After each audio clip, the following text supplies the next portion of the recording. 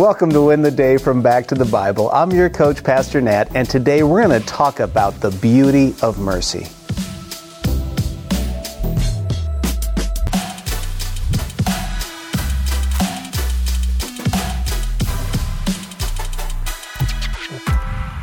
I am invincible. Well, at least I like to be when I play video games. You see, I love it when you get the star in Super Mario Brothers. I love it because nothing can hurt you. I mean, you can run right into a bad guy, and you just run right through him. In other games, you can actually put in a code that will do the same thing. I've even seen people use something similar to beat a level in a Candy Crush game. Well, Saving Faith, it actually does something quite similar. But because of this, we have a great responsibility. This is what James says about it in James 2, beginning in verse 12. Speak and act as those who are to be judged by the law of freedom. For judgment is without mercy to the one who has not shown mercy. Mercy triumphs over judgment. Let's remember that James has been speaking in chapter 2 about the sin of partiality. God shows no favoritism, and neither should we. So here James is wrapping up this thought by reminding us of the greatest gift we've received and the responsibility it brings. James says, speak and act as those who are to be judged by the law of freedom. Well, what exactly is that?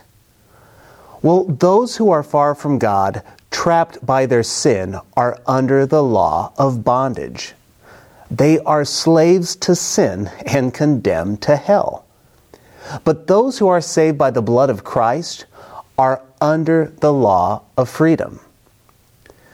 We have been freed by Christ, but this freedom is not a license to sin. It is a license to follow Christ. You see, James is saying, live like a follower of Christ, because you have been saved by grace. And then James reminds us that God has also shown us mercy.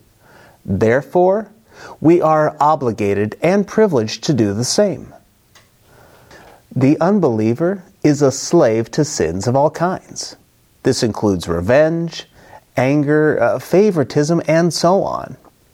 Now, it's important that we know that this verse is not teaching that God's going to revoke His mercy from His children, but rather, it is a loud reminder of who we are in Christ and who the world is, and the world, as we know, is apart from Him. So, here's my challenge for you today. Show God's mercy and grace to someone who is far from God.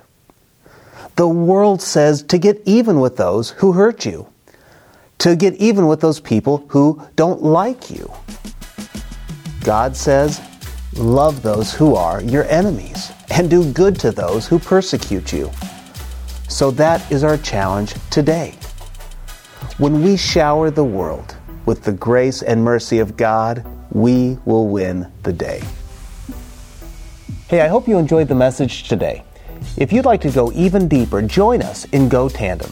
Go Tandem is our spiritual fitness app to help you move closer to Jesus each and every day. So download Go Tandem on your mobile device. Oh, and by the way, this service we offer is at no cost to the user or even to the churches who benefit, but it does come at a real cost.